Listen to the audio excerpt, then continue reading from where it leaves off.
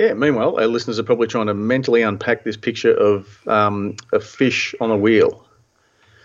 Fish on a wheel? Yeah. What is that? I don't know, you used the expression. I don't know whether you were trying to go with like the hamster on the wheel or... Did I say fish on the wheel? Yeah. I'm sure, maybe that's what it Oh, sounded like. I'm sure, I can't think of... I'm sure it'll turn up in the opening, Matt, and we can listen back to it then. Little Australia, very small fish in the AB InBev wheel.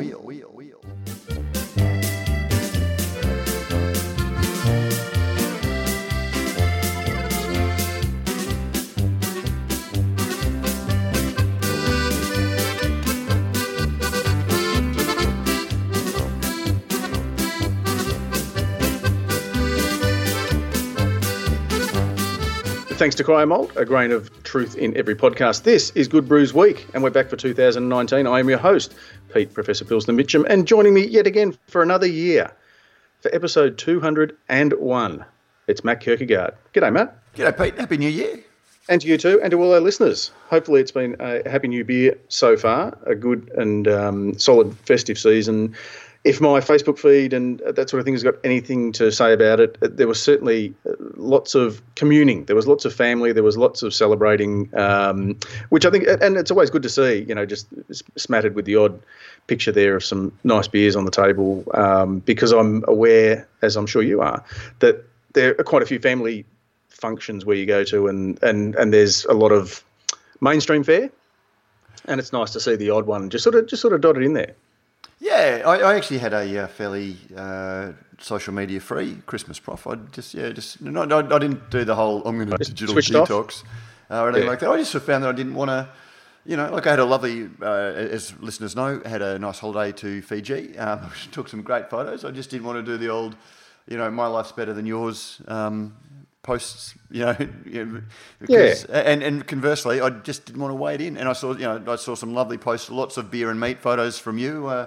The few times I waded in to reply to messages on Facebook, but yeah, and from what I did see, people had a good time. So hopefully everyone had a wonderful Christmas. Yeah. One thing I did that I'd like to share with yourself and our listeners is I had need for a gardener for a family member who's had some health issues, or whatever, and I just couldn't. It was just beyond my my tool capacity, and lugging the lawnmower around, and I would have had to hire a brush cutter and all sorts of things. But anyway, bloke sort of came out to quote on it. A lovely bloke who's a mechanical engineer, and he's sort of thrown in the corporate thing because he travelled the world and all that sort of thing. His wife's a travel agent, so she's travelled the world. They just want to kind of, be a bit normal for a while. So he packed it all in and has taken on a franchise gardening round.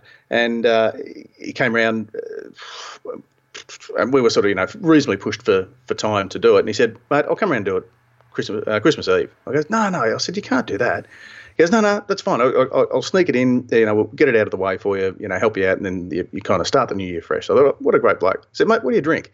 He goes, oh, look, I'm not a big beer drinker, and honestly, mate, I just like lagers. So I thought, look, I'll do the right thing. So I picked up a case of Hawker's Lager and Stomping Ground Laneway Lager, and gave those to him on top of the fee for doing it, because I thought, mate, he's taken time out, whatever. I got this absolutely glowing, like he was absolutely humbled. He was so effusive and just so thankful. He goes, no, mate, I can't take all. I said, mate, just take it. It's all right. I'm in the biz. You've got them at a good price. All yours. You've earned it. Anyway, I got a really nice text message from him just after Christmas. So he had taken the beers and shared them with family who don't normally drink the beer, and just sort of was gushing just over how surprised he was at just how good, the beer was. So just one of those things. You just never know. You never know. Actually, I was going to touch base with one of the stories that we're going to talk about, but it's apropos now. Over, talking to people over Christmas, I spoke to a lot of people who say I'm not a beer drinker, or I don't really like beer, almost apologetically, because they know what you do. But the number of people who identified that way over Christmas, but then told me, oh, have you been to X brewery up in the Sunshine Coast? I was up on the Sunshine Coast and I went to this brewery. Geez, it was awesome. And, these were a whole lot of... Isn't that funny? Because I think of... Did you ever visit breweries? Like, you went on holidays, but you didn't go to the local brewery. probably because either there wasn't one or it wasn't an open to the public kind of Well, affair. you did, and you dragged, it was always, okay, we got to go to the brewery with Dad, and then we'll go to the beach, or then we'll go do what the rest of the family wants to do. Dad's got to do this. But these breweries that are opening are becoming, the brewery bar is becoming what the, beer garden wants. When used to, so the kids had a pink lemonade, and a pack of chips. Yeah. And it becomes the place. People aren't going there because they're craft beer nerds or anything like that. They're going because it's the fun, relaxed, inviting place for people to go. I can get a feed, Mum can get a glass of bubbles or a shardy or whatever, Dad can nerd out and, get a paddle or whatever like that. And like you say, the kids are looked after as well. It is very different. And it's also, I think, because they're probably a little bit more, I don't know, are they more family friendly than, say, a inverted commas pub, the local, the corner pub kind of thing? Or are we just moving more towards, if I'm going to drink a beer, then drinking it at the source must be better? I think there's a little bit of column A and column B. I think they are much more family friendly. If you look at most pubs, which, they appeal to everybody and no one. Certainly some of the bigger pubs in Queensland. And Melbourne's a little bit different because you've got some great little pubs down there. But the bigger pubs here, owned by Coles and Woolies, cookie cutter, they're basically pokies dens. Any place that's open, with the sign out the front, guaranteed open till 3 a.m, you know who they're targeting. And there's just nothing welcoming about that, unless you're there to drink or play pokies and drink heavily. There's not a big attraction to go there because it's just not a charming place. Whereas craft breweries, they tend not to open on the Monday, Tuesday, Wednesday nights, which are the quiet nights. So the Wednesday, the Thursday, Friday, Saturday, Sundays that they're open, they don't need to just sort of crowd people in to try and make up for the nights that they're there as a service. So just the feeling of them is a little bit different. But then the offer, and sitting and drinking in the shadow of the stainless just adds to the experience. Agreed. I'd be keen to get our listeners' thoughts on any craft beer epiphanies that you were responsible for. Were you drinking along the road to Damascus and, all of a sudden came upon a weary traveller and, shared your love of craft beer with them and opened their eyes to something new? Sorry to get a bit biblical on episode 201. Speaking of which, feedback on episode 200? I just had some really nice. I thought it was great. Yeah. It was fun to do. I have to say, I've just sort of listened back to bits of it. I haven't listened to the whole 2 hours, but had some really good feedback. People enjoyed it. The people that were there had a good time, and it was just a really nice catch. We had, when I look back at the photo, Prof, and I love that photo of all of the people that are on it because everyone was just sort of on a bit of a high at the end of the show, and I just sort of thought, we had a really great crew along that day and some really interesting feedback. Yeah, and look to the guys at Sessionable, the guys at Ale of a Time, and all those others. I get what it's all about now, where you do a podcast but you're drinking as you do it. like you're talking about beer, but you can wet the whistle. It's just responsibly and sensibly, but it's just the end of it was probably went a bit long, but it was just kind of like like you say, it was a nice high, it was a nice buzz on it. Yeah, which is what beer's supposed to do. It's its whole purpose. Yeah, although we just put a bit of a buzz on. Do make the point we recorded. it's 9:45. But that's what I'm saying. I envy those guys who can do it. So, but Hey, just coming out of episode 199, which was the one that we recorded at the end of the year, we buy Prof a beer. I suggested. Did I forward this email to you? Yeah. My friends at Modus. Johnny Bucknell. Johnny sent us a couple of cold ones in the mail. So do you want to? Which I'm taking down to Phillip Island with me. Okay, so you haven't reviewed them yet, so we'll hold that over to next episode. Okay, so thank you, Modus. There just wasn't room in the food fridge. Sorry, there was too much food in the beer fridge, and just our family situation. We have we split over. I do all the cooking, so I've got a lot of food ordered, and there just wasn't enough room for. There was only I had to ration it to daily stipend sort of thing. And the problem with 500ml cans is I've got a really good shelf that I can actually hide some beers down behind the dips and dairy. But the 500 don't fit there, and I didn't want to lay them down. So they're coming. And then there's a bit of a commitment to a 500. You don't have that. That's right. And then sort of get about, particularly some of the bigger beers. That's it. You want to relax with the 500ml beers. So, but listeners, and particularly listeners in the trade, if you missed the last episode, Megan and I often get sent beers to try and those sorts of things from people who want to sort of get a bit of a mention on social media or on the site, which is great, and we do it. But Pete often misses out, so. You don't need to send beers to all three of us. Just no, but it's fine. It's fine.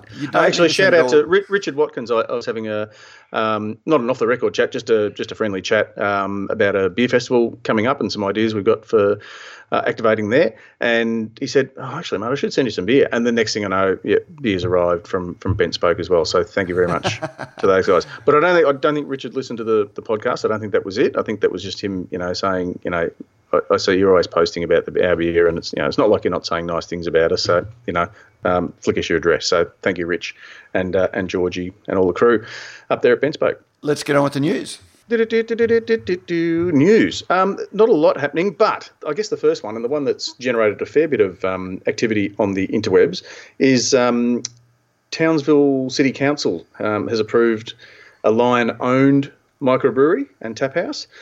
Is this? I haven't honestly haven't had a chance to read right through and get myself across the details. But is it like a like a thirsty squire, a charming squire, a rogue squire, a dirty squire? No, I think it's going to be more like the Kosciuszko and Byron Bay and Yamundi. So. Okay. It's a really interesting one. So for listeners that haven't seen it, and there's a link in the show notes, Lion has got approval to open the Tiny Mountain Brewery down on the sort of water in Townsville. Not very far. I was up there a couple of weeks before Christmas and had a few beers at the Townsville Brewery, and then walked along to check the site of the new Townsville Brewery. And it's not very far away, but it's quite a prime location in what is regarded as the dining precinct or the emerging dining precinct. The interesting thing is that the existing Townsville Brewery has put in an objection to the council approval, saying that because they don't have a kitchen, they haven't applied for a kitchen, so it just sounds like it's going to be a brewery and tap room. That not having food is a problem, that it's in a high density area, and it was interesting that a brewery that's not too far away is appealing against a brewery on potentially spurious grounds, that wanting to avoid the competition. And I should just apologise. Sorry to cut you off, Matt. But in the same way that your magpie that was causing some noise was scared off by the crow that I just heard in your background, I've left the front door open. It's Christmas recycling, so in about 10 seconds, you're going to hear everything that I drank. It is a lot quieter because actually a lot more cans than bottles, so you don't hear the glass quite so much. But just apologies in advance. Okay. So what are your thoughts? Like competition or collaboration? Like and I look at for example. So let's look at Marrickville as a very obvious, low-hanging fruit kind of example. They're not cutting each other's throats. They're bringing more people there because if I'm making a big trip, I've got 4 or 5 places that I can go to, and while I'm here, I might get some coffee roasted, and I might get a artisan bread, and I might get whatever else is around. And that's the big thing, I guess. And Chris Sheehan is the Lion brewer who is setting it up, and he is much loved. Okay, so because he recently set up Yamundi. He's working brewing at Yamundi, but he works down to Byron Bay, and he's also setting up Townsville, and he's so very highly regarded by all of the craft breweries on the Sunshine Coast. He really goes out of his way to collaborate with them, provide technical support and advice. Gets them all together for a monthly chat about what they can do and things. And just that they a terrific bloke. And he's a lovely bloke. Yeah, and he does work for the big house, and that does carry some baggage, but he's really gone out of his way to overcome that on a personal level. But at the same time, you feel a little bit for a brewery that's sort of been operating in Townsville for a while, and suddenly Lion comes in And Lion's strategy with these things, the council has limited their production to 200,000 litres a year. Now, as we know, coming up to one of the stories we're going to be talking about the percentage, Lion has a big whack of the beer production and consumption in Australia. 200,000 litres is a drop in the bucket for them. So, but just on that, Matt, is that just what they can produce out of that facility? So they could bring kegs of Little Creatures or Kosciuszko or any of their other brands in from their other facilities and pour it through there, couldn't they? It's just what is the 200,000? 200,000 litres is all they can produce. Because of the industrial, it's an industrial zone inside a suburban or in a residential area. So, and that's a fairly common cap. I know the guys at Sea Legs that opened in Brisbane recently have a 200,000 litre, and I think Catchment Brewery at West End had similar sorts of problems. They weren't allowed to wholesale because that would have then brought in trucks and a whole lot of things in what is the West End residential precinct. So, yeah, okay. So it's just one of those things. But so has this got legs, do you think? Will this get up?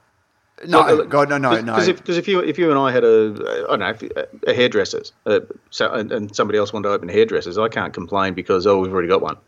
And that's the thing, yeah. No, I don't think you can, and you can't say, well, look, I'm over here, and so my hairdressing chemicals or whatever are okay, but down there, those same hairdressing chemicals constitute a noxious hazard. You could be downwind. You could be down, like downstream of a creek or something like that. So that may be not.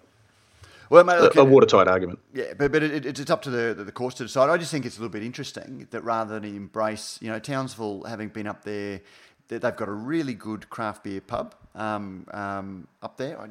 Its name escapes me just at the moment, and I should give them a shout out because it's a really, really great little craft beer venue there. They've got the brewery and not much else. So, having a venue like this, creates that precinct where you start getting people, as we talked about over Christmas. If this is big enough to draw people in, they are going to be exposed to craft beer and the brewery experience, and it's going to be a little bit different.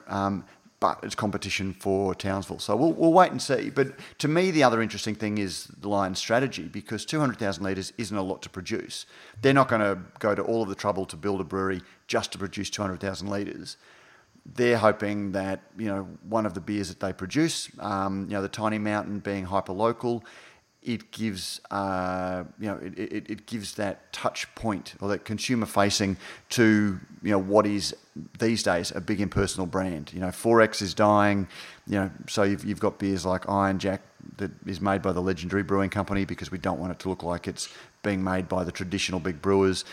Tiny Mountain, once 200,000 litres isn't a lot to sell through a reasonable sized venue. They're hoping that they get demand for one of their beers, that they can punt it down to the 4X brewery and then send it out statewide or grow it to scale a la Furphy and some of those other beers. Yeah, one of my favourite things to go with beer is cheese.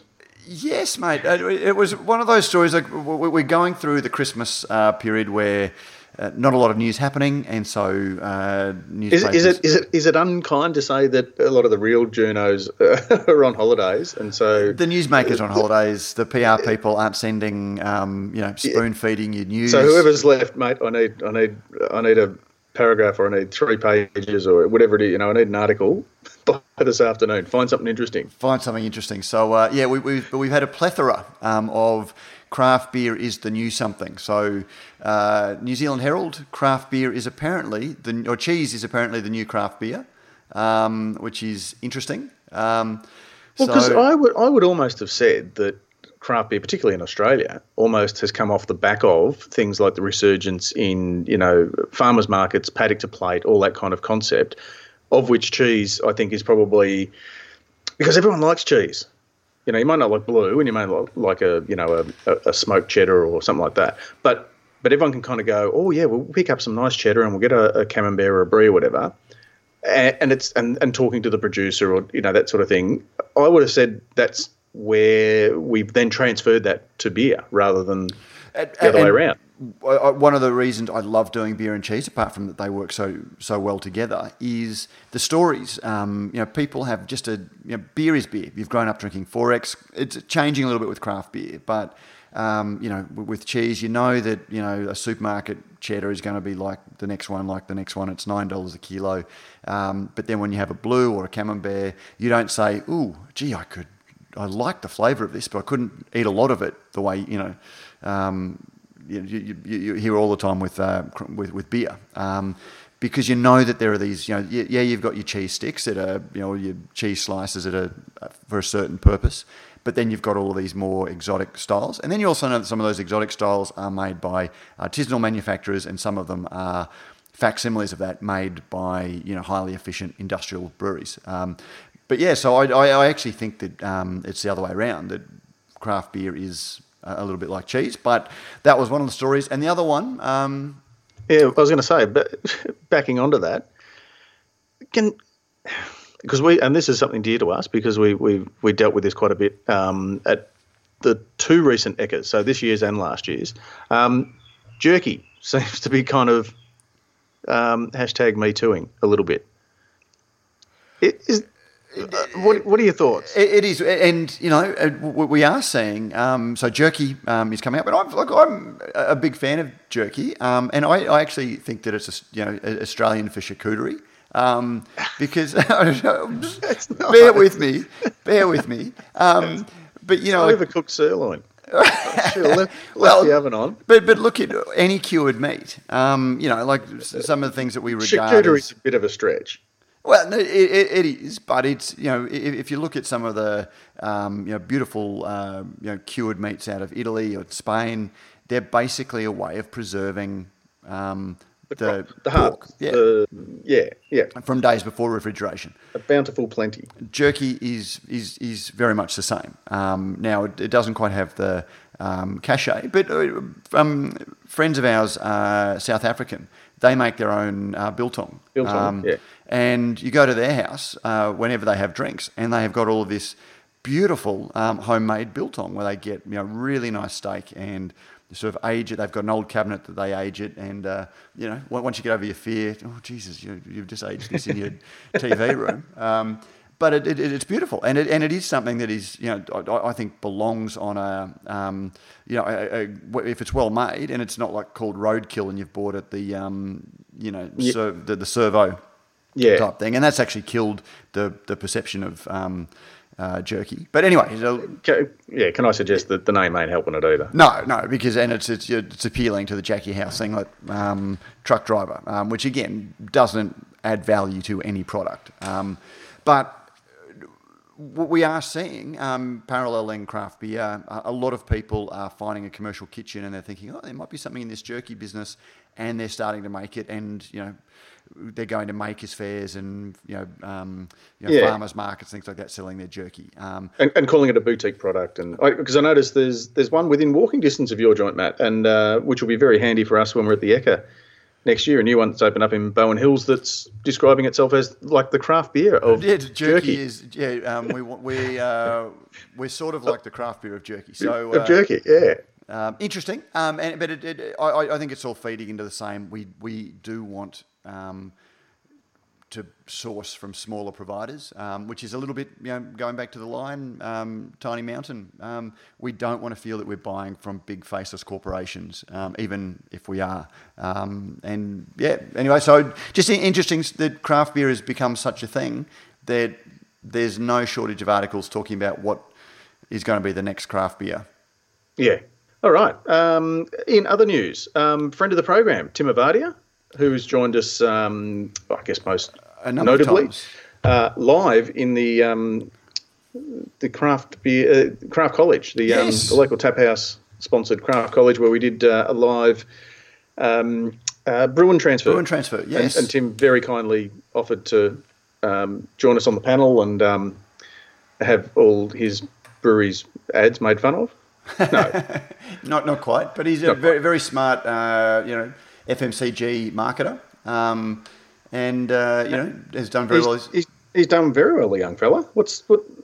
Share the news with the listeners. Well, after 11 he's quitting years the country at CUB, he's just been promoted to Global VP of Stella Artois, moved to New York, and he's moved the family over there. And so he is.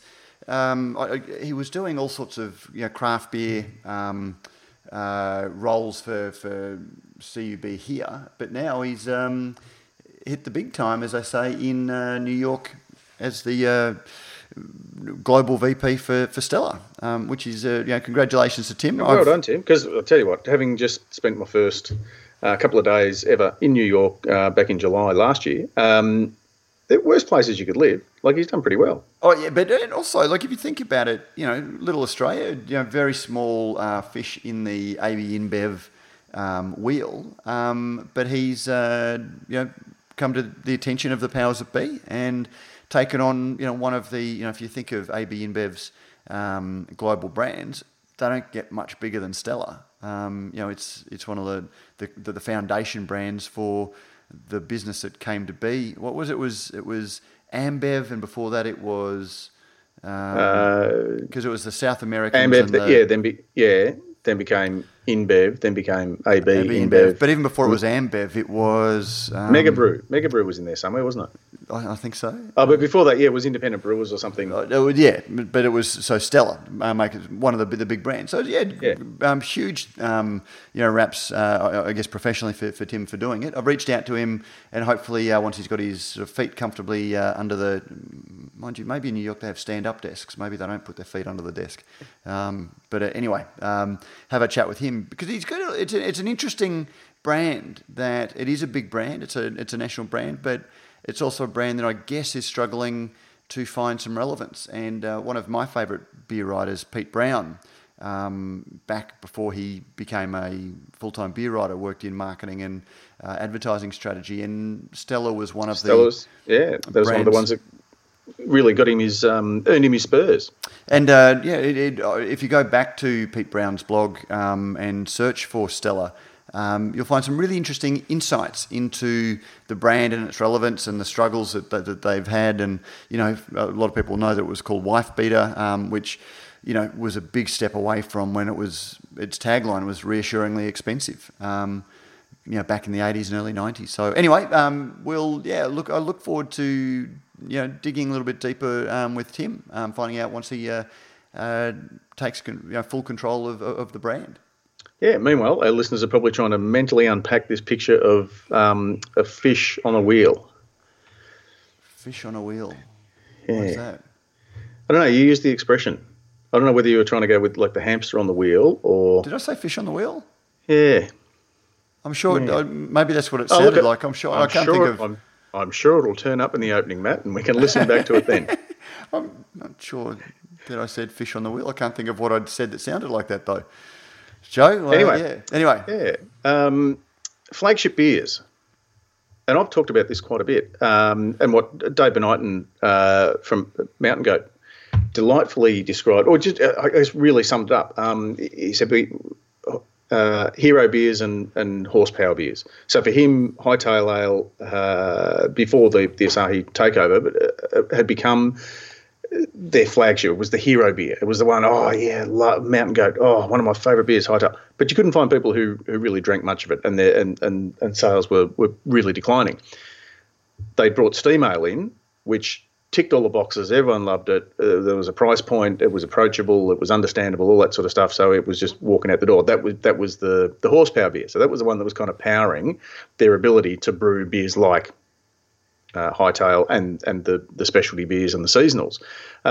Interesting article that got quite a lot of shares in the last few weeks, which touches on this subject, Matt. Yes, VinePair. Hop-take flagship beers are failing because consumers get bored quickly. Off-premise sales of craft flagship brands are in steep decline, according to a recent report from IRI Worldwide. Boston Lager declined more than 14%, New Belgium's Fat Tire fell more than 19%, and Sierra Nevada Pale Ale, despite being the second best-selling craft brand in the country, is also in decline, although that percentage was not available at press time. And I think that's certainly being mirrored in a lot of the Australian brands. Like I would imagine that a brewery that has, a standout sort of flagship beer, and I'll look at, let's take Hawkers as an example, because they launched with just their pale ale, and then the Pilsner came not long after. I would suggest that those two beers certainly don't have the same traction that they're certainly held in the same regard, but I would think they'd be selling a lot more of Rover, they'd be selling a lot more of XPA, a lot more of West Coast IPA. And then there's also the people going, oh, they've just put out, they're about to release 6 different, barrel-aged, versions of a wheat wine or a barley wine. And people want to go with those and we'll, sort of walk past, aisles filled with flagship beers. Or is that still... But none of those beers like that. That's I think you're right. They are. But when you say they're selling a lot more, they're selling a lot more SKUs. But are they selling a lot of volume of those beers? Because I really don't think you're ever going to sell. Bolter's never going to sell as much double IPA for all of the hype, hype and hatred around it. They're never going to sell anywhere near as much of that as they are of the XPA. But is that example too young? Are they too new? Sorry. Like in 2 years' time, are we going to be saying, "Oh, remember when everyone used to drink XPA, but now they're all looking for Captain Sensible, or they're all looking for black metal disco"? But I guess the point I was making wasn't drawing an exact parallel, but volume-wise, these hero beers are falling. But I think it's the limited attention span that beer drinkers have. And I mean, Cooper's is a great example. Cooper's Pale, which, as we saw last year, had a big decline in volume, Cooper's overall, because it's very hard to stay relevant as you grow bigger. For the reasons, it's a bit of a theme that's developed through this episode, Prof, that, consumers want small and local, they want a story, and it's very hard. New Belgium is a fantastic brewery, but when you get to the scale that they do, you no longer seem, your core beers don't seem to be niche and interesting, and they don't grab attention in a highly cluttered world, and so they go into decline. And you just sort of look at every time you walk into the local bottle shop, half the range that's there, like a good bottle shop, is going to be beers that you probably haven't seen before, or your social media is filled with the latest limited release from breweries. Again, not big value. Breweries have to do it because they need to stay relevant. They need to keep people's attention. But I don't know too many breweries that they make their money from their core line. Yeah. Matt, speaking of making money, there's a brewery up your way that has just released details of now is it crowdfunding or is it private equity? It's an equity crowdfunding. So, and these guys, we were of course talking about Black Hops. They've done just about every type of equity raising or fundraising that you want. They started when they started back in 2015. They did a crowdfunding, like an old school crowdfunding, where if you give $50, you get your first carton free. Traditional no equity. Then they've had 2 off-market equity raisings from private investors, and including last year when they raised a bit over $1.5 million. They're aiming for $2.5 million. They raised a bit over $1.5 million for 16% of the company that valued the brewery at $15 million. And that was to kickstart the build of their Arundel brewery that's well in development. And now they've just launched an equity crowdfunding where you can minimum investment of $50 up to, I think, about $10,000 to try and raise $400,000 to just sort of finish off, put in the curtains and, front doormat for the new brewery. That's an expensive doormat. Yeah, it'd be interesting to see because it's kind of going back to the well one more time, isn't it? But I guess if it's worked for them in the past twice, then why wouldn't you have another crack? Well, and it's a... And at the end of the day, it's the classic capitalism, isn't it? I mean, the market will speak. If people can see that, yes, they're growing, yes, I'm happy with what they're doing, the beers are solid, I like your business plan, You're getting a share of the brewery.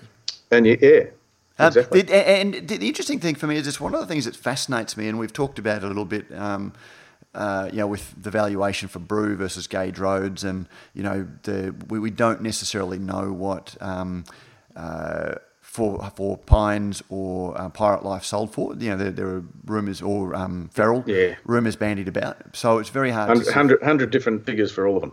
Yeah, probably none of them correct. And trying to work out what the value of your business is. And, Black Hops, from the figures I've seen, when they went for their equity crowdfunding last year, it was just on the back of them being named champion small brewery at the AIBAs. But they were somewhere just over 500,000 litres. I think their turnover for the financial year to June 2018 was about $1.5 million, or a bit over $1.5 million. But to produce a small loss on the back of that. And so you're sort of thinking, well, how much is a brewery worth? They've pigeonholed, or they've sort of marked it against Parrot Dog and Brewdog's capital raisings and to try and come up with a value. And they sort of said, we're only 2 years old, we've got a lot of growth, we're on a big growth curve, that's only going to get bigger. But, what is a brewery worth? And ultimately, it's up to consumers or up to investors to decide whether they think that they're getting good value for their hard earned that they're putting up, and whether they'll get a return on it. Whether they just like the idea of having a share in a cool brewery, or whether they're actually looking to get a return. Actually make it an investment. It'll be interesting to see. We shall watch with interest and wish the boys well at the same time. Matt, I think we're probably coming up on the holiday cook limit. Because the reality is, while people have more time, more leisure time, perhaps at this time of the year, they're also trying to cram a bit more into it. Unless they're out doing the lawn or sort of getting out and exercising, which is a good thing to do when you enjoy beer. No, that's right. But they also might be trying to catch up on lots of other podcasts that that they haven't had a chance to listen to. Because I know that's what I'm doing. I'm doing 3 walks a day. Walking up the shop or walking down to the butcher's, as well as doing my regular morning walks. And I'm going, I've got to listen to the end of that podcast. Oh, mate, and thank you for the tip, last podcast on the left. Thoroughly enjoying that one. It's pretty good, isn't it? It is. I don't know that we can take a lot of inspiration from it. But certainly, it's a lot of fun. We probably should start doing that a little bit more, because I have actually, through a couple of other podcasts that I listen to, have then been put onto.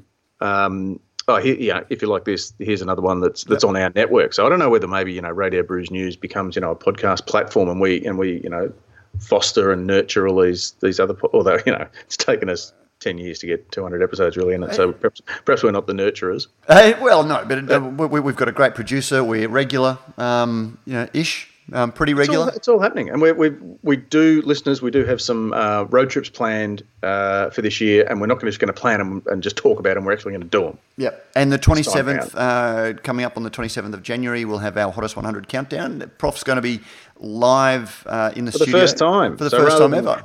Crossing to the local tap house for my thoughts. I'll actually be up there with you. It'll be, and we're going to be recording from Bolter. So last year we went to, and it was just a question of whether we go back to the same place, but Bolter surprisingly. Are we going to jinx them? We did jinx them last year. Because it's fair to say, Matt, there was quite a little bit, you knew, and that's why you went there. Mate, no, we didn't, and that's not why we did. Because we'd done. It was as much a surprise.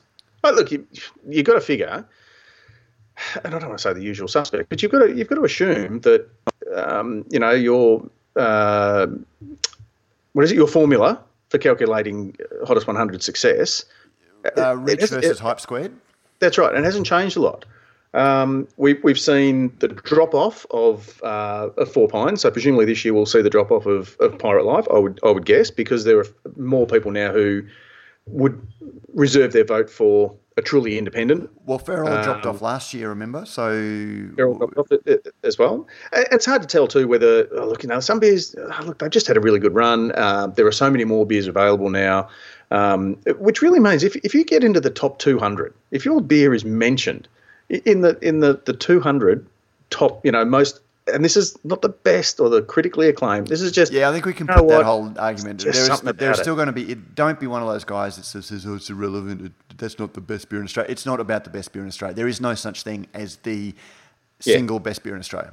These listen to it, enjoy it, and don't be a flog. Yep. These are beers that have created a lot of interest and have managed to get people to vote for them for whatever reason. That's right. And listen to us, because we'll be coming at you live. Just on that very quickly, Prof, and I know that we do want to wind this down, but it's been really interesting to see the way that breweries have, because everyone's out sort of hawking for votes and trying to marshal their supporters to get them in to vote for their beers.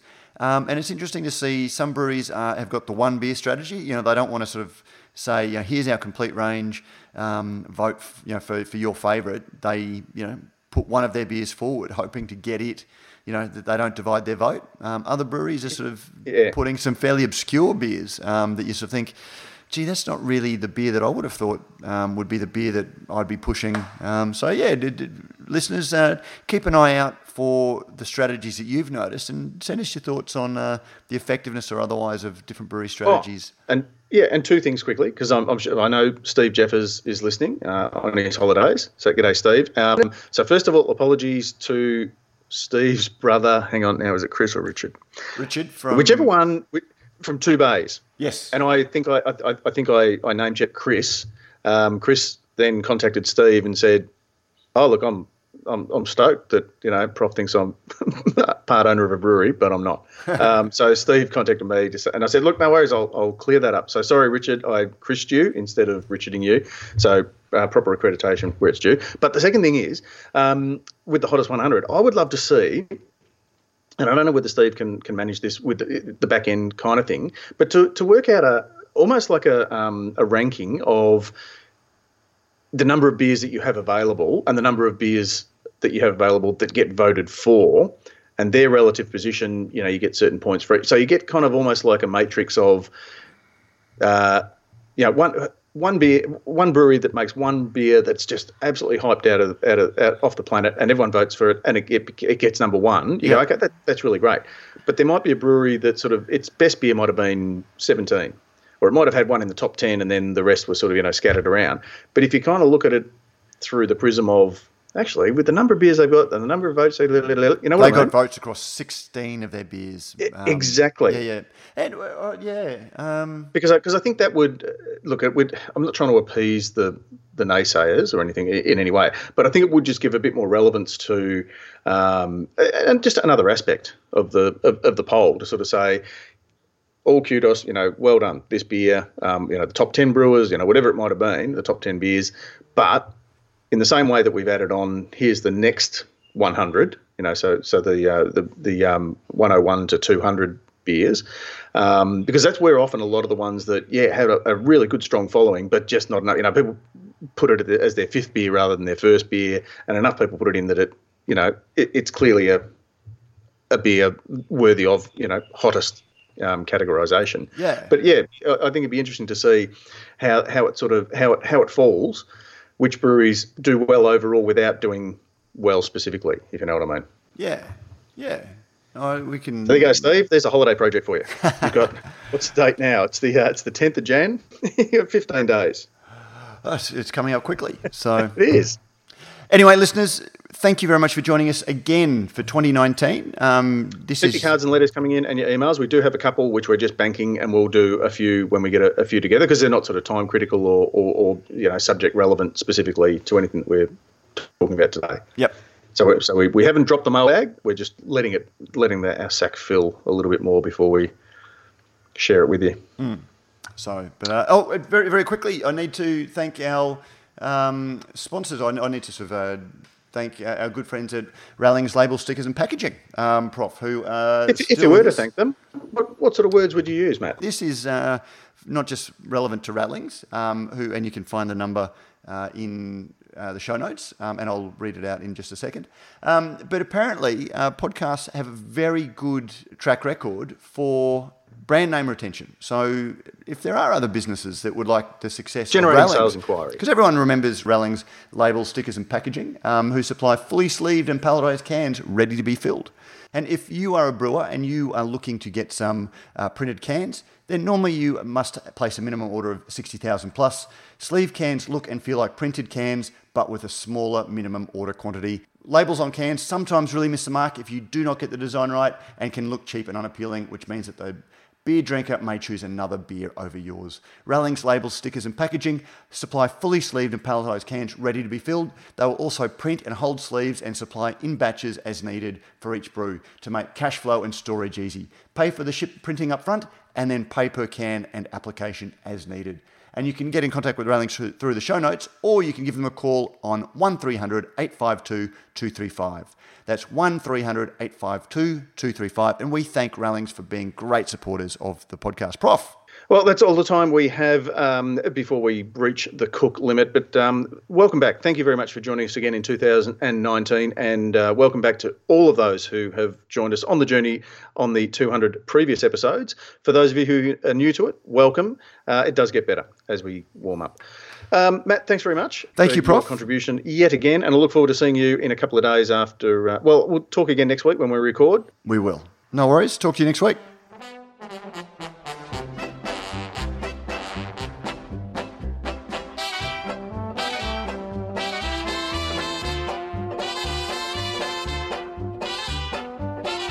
We are out.